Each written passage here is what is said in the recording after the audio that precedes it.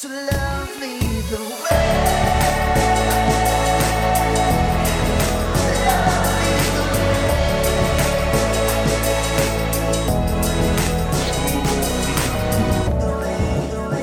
Well, thanks for joining us today. It's our first teaching of the year, our first sermon of 2024. I hope you're full of faith for a great year together. Let's enjoy the journey. I'm believing for a great year for you, your family, your workplace, whatever it is that you put your hand to. But if you can remember all the way to last year, December 31st, we talked about the power of a keystone habit. You know, habits are important things. In fact, our ability to sustain change in our lives will largely be dependent upon the habits we instill in our lives. Maybe you set some New Year's resolutions. We're 7 days in. How you doing with that? Stats tell us that only 8% of people keep their New Year's resolutions past 1 month. So if you're still going to the gym every day, if you still haven't drunk fizzy drink, whatever it is that you've set your mind and heart to, I hope you just don't give up. Keep going. Come on, keep going towards that goal. But we talked about a keystone habit.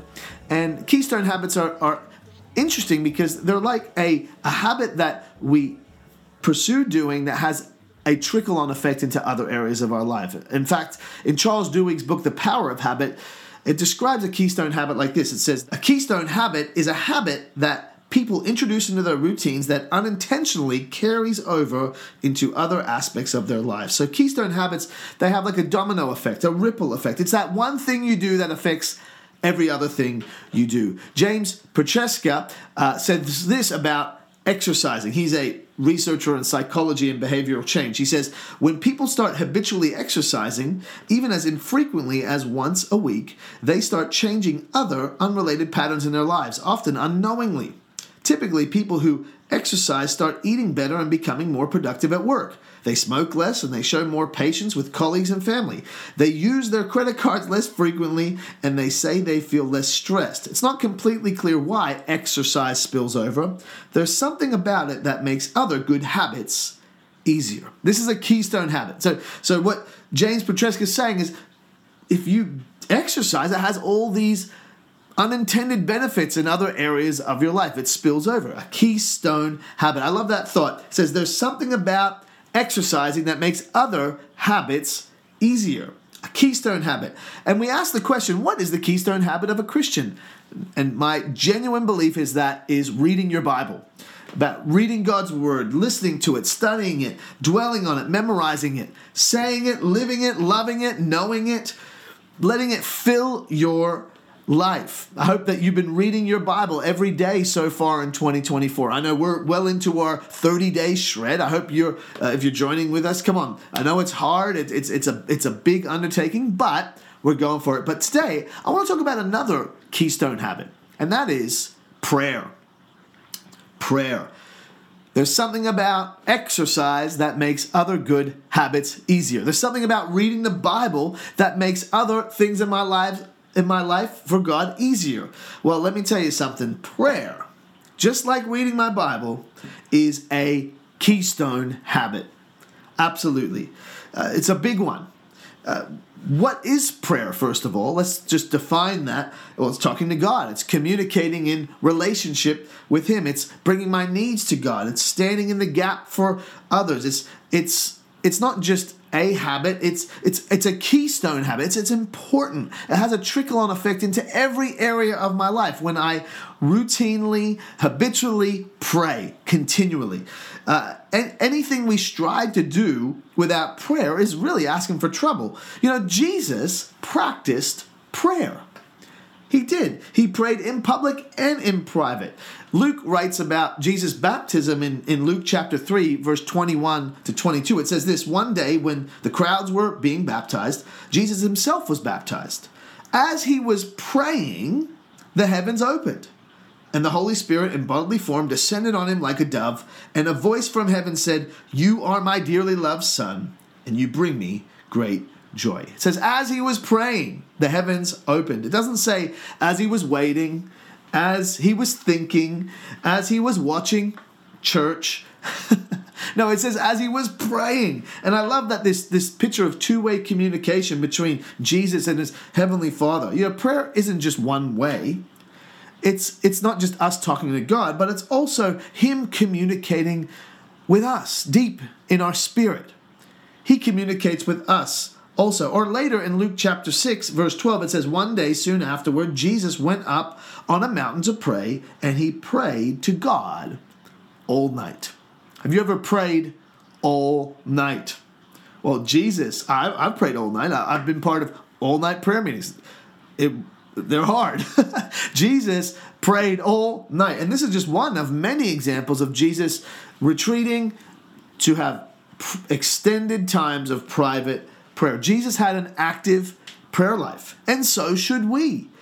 I mean, who are we to think that we could get through life praying less than Jesus did? Right? Jesus practiced prayer. Also, Jesus taught about prayer. In Matthew chapter 6, verse 7 to 13, it's the most famous teaching of prayer, really, is the Lord's Prayer. It says this, when you pray, this is Jesus speaking, don't babble on and on as Gentiles do. They think their prayers are answered merely by repeating their words again and again. Don't be like them, for your Father knows exactly what you need even before you ask him. Pray like this. Our Father in heaven, may your name be kept holy. May your kingdom come soon. May your will be done on earth as it is in heaven. Give us today the food we need, and forgive us our sins as we have forgiven those who sin against us. And don't let us yield to temptation, but rescue us from the evil one. And this is great because it actually gives us a solid framework for how we should pray. In verse 9, it's worship and praise. In verse 10, it's praying God's will to be done. In verse 11, it's praying for my needs and the needs of those around me. And in verse 12, it's asking for forgiveness and forgiving others. In verse 13, it's asking for protection and help. I believe this is a great framework and starting point for our prayer lives. Prayer is a keystone habit. James Petresca said there's something about exercising that makes other good habits in our lives easier. Well, just like reading our Bible, there's something about prayer that makes other habits in my life easier. Prayer makes life with God possible. Our church planting journey has been covered in prayer right from the get-go. It was birthed in prayer, an idea of out of a prayer time with God, something that the Lord put on our hearts. We've had a prayer and intercessory team pray for us from our sending church. We've had people in our church pray for us. We have pray day every month. We're looking forward to having a pray day prayer meeting in February and kicking off the year with that. The Apostle Paul encourages the Colossians to pray in Colossians chapter 4, verse 2. He says, devote yourselves to prayer with an alert mind and a thankful heart. The English Standard Version says it this way, continue steadfastly in prayer, being watchful in it with thanksgiving. And I believe in this simple verse, there's 3 points we can take on board about prayer. And I'd like to spend a little bit of time on each of them. Number 1, it says, devote yourself to prayer. Devote yourself to prayer with an alert mind and a thankful heart. It's a discipline. It's continual. It's not always easy. In Luke 18, verse 1, it says, one day Jesus told his disciples a story to show them they should always pray and never give up. And what is this story? Well, it's the story of a widow who goes to an unjust judge to plead a case. She needs something from this judge. And Jesus describes this judge as someone who neither feared God or cared about people. And he didn't want to give the widow what she wanted, but she kept asking persistently over and over again. And eventually he just went, all right, you can have it.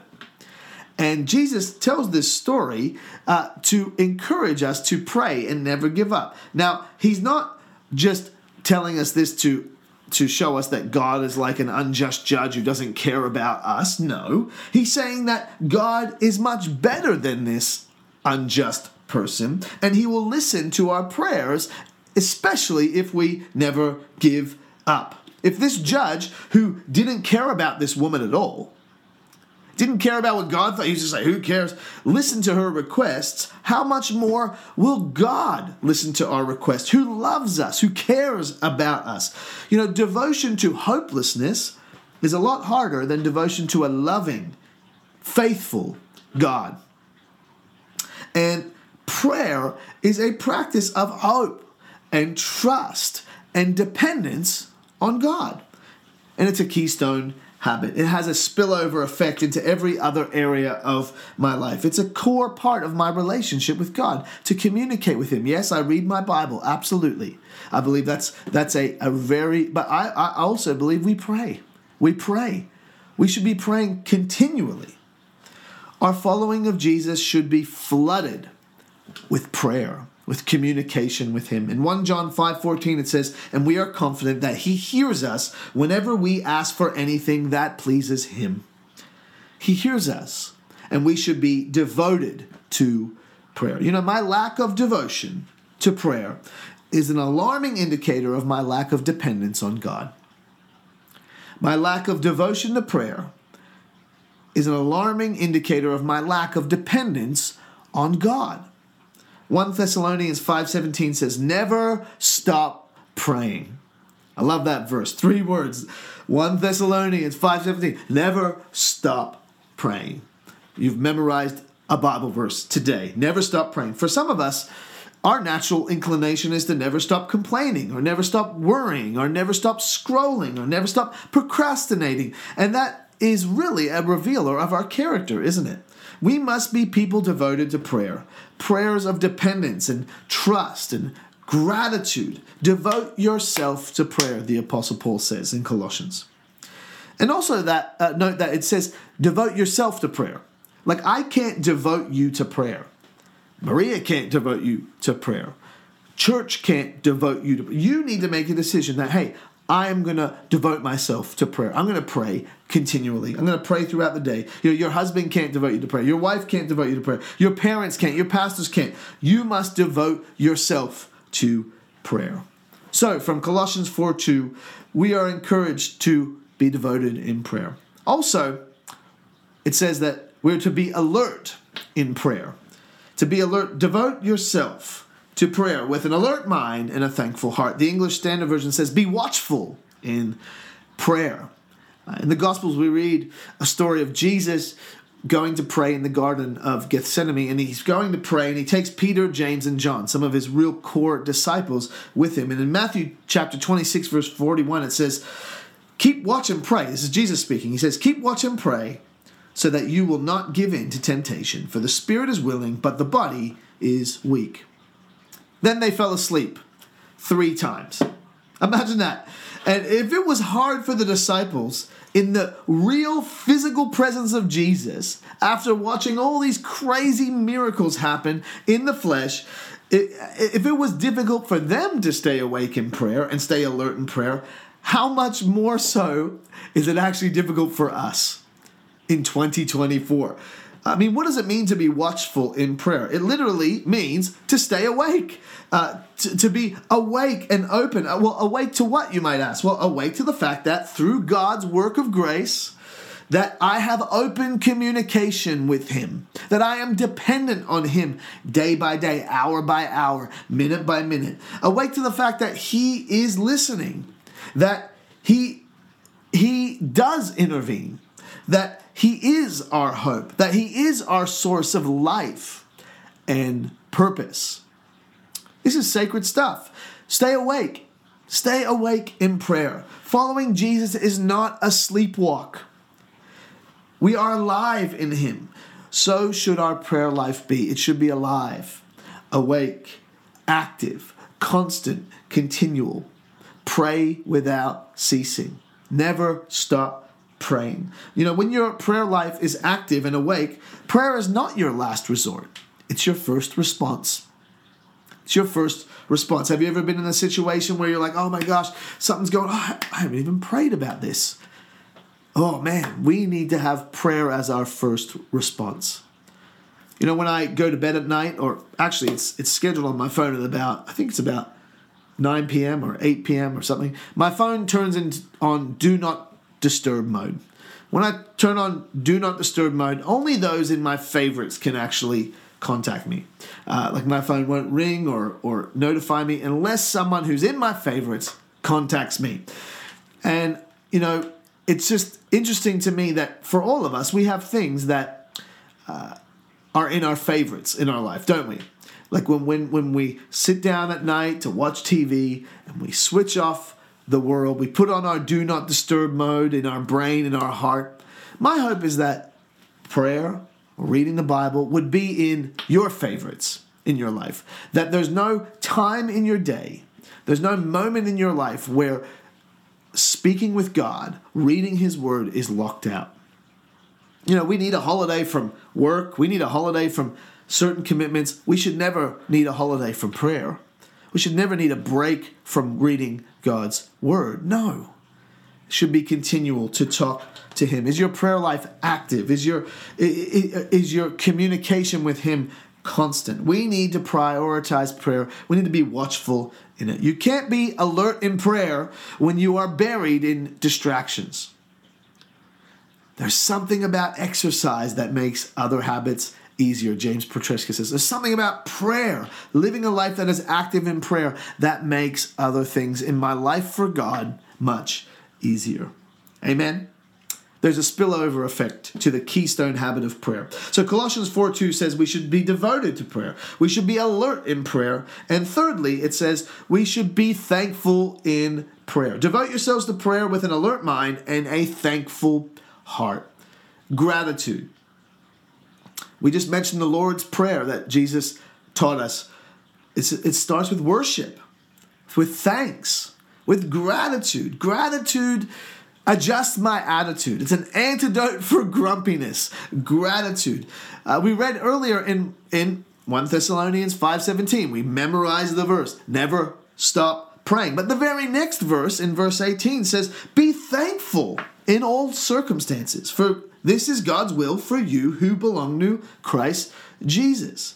You know, our following of Jesus should be flooded in prayer and flavored with gratitude and thanks.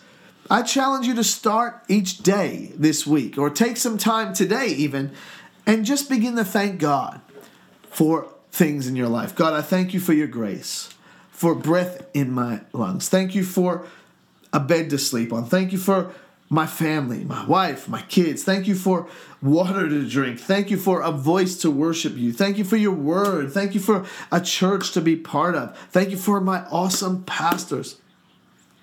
I'm just saying, we need to be grateful. Amen. Ephesians 5:20 says, and give thanks for everything to God the Father in the name of our Lord Jesus Christ. Gratitude adjusts my attitude. You know, you just won't find a grumpy and grateful person. I'm just so grateful for these kids who just bug me and wake me up in the middle of the night. I'm just so thankful for, this house that this person at work I just can't stand. Just doesn't make sense, does it? We need to be grateful people, full of praise and thanks to God. So, be devoted to prayer. Be watchful in prayer. Be alert in prayer. And be thankful in prayer. Devote yourself to prayer with an alert mind and a thankful heart. There's something about prayer.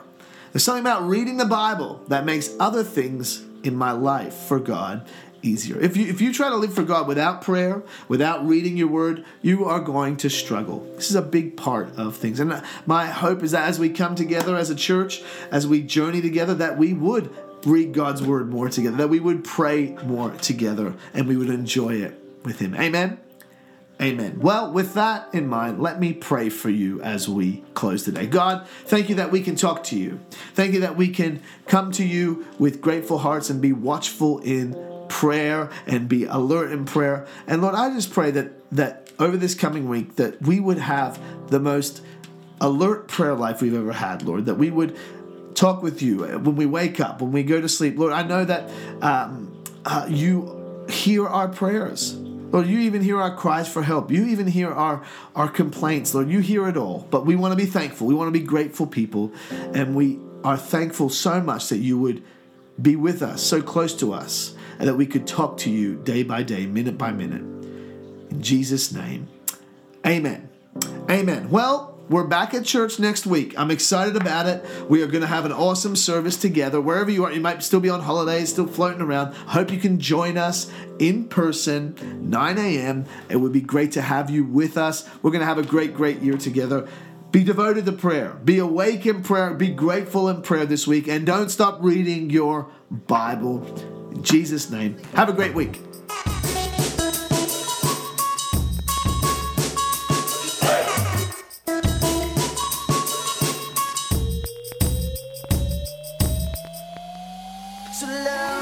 the way.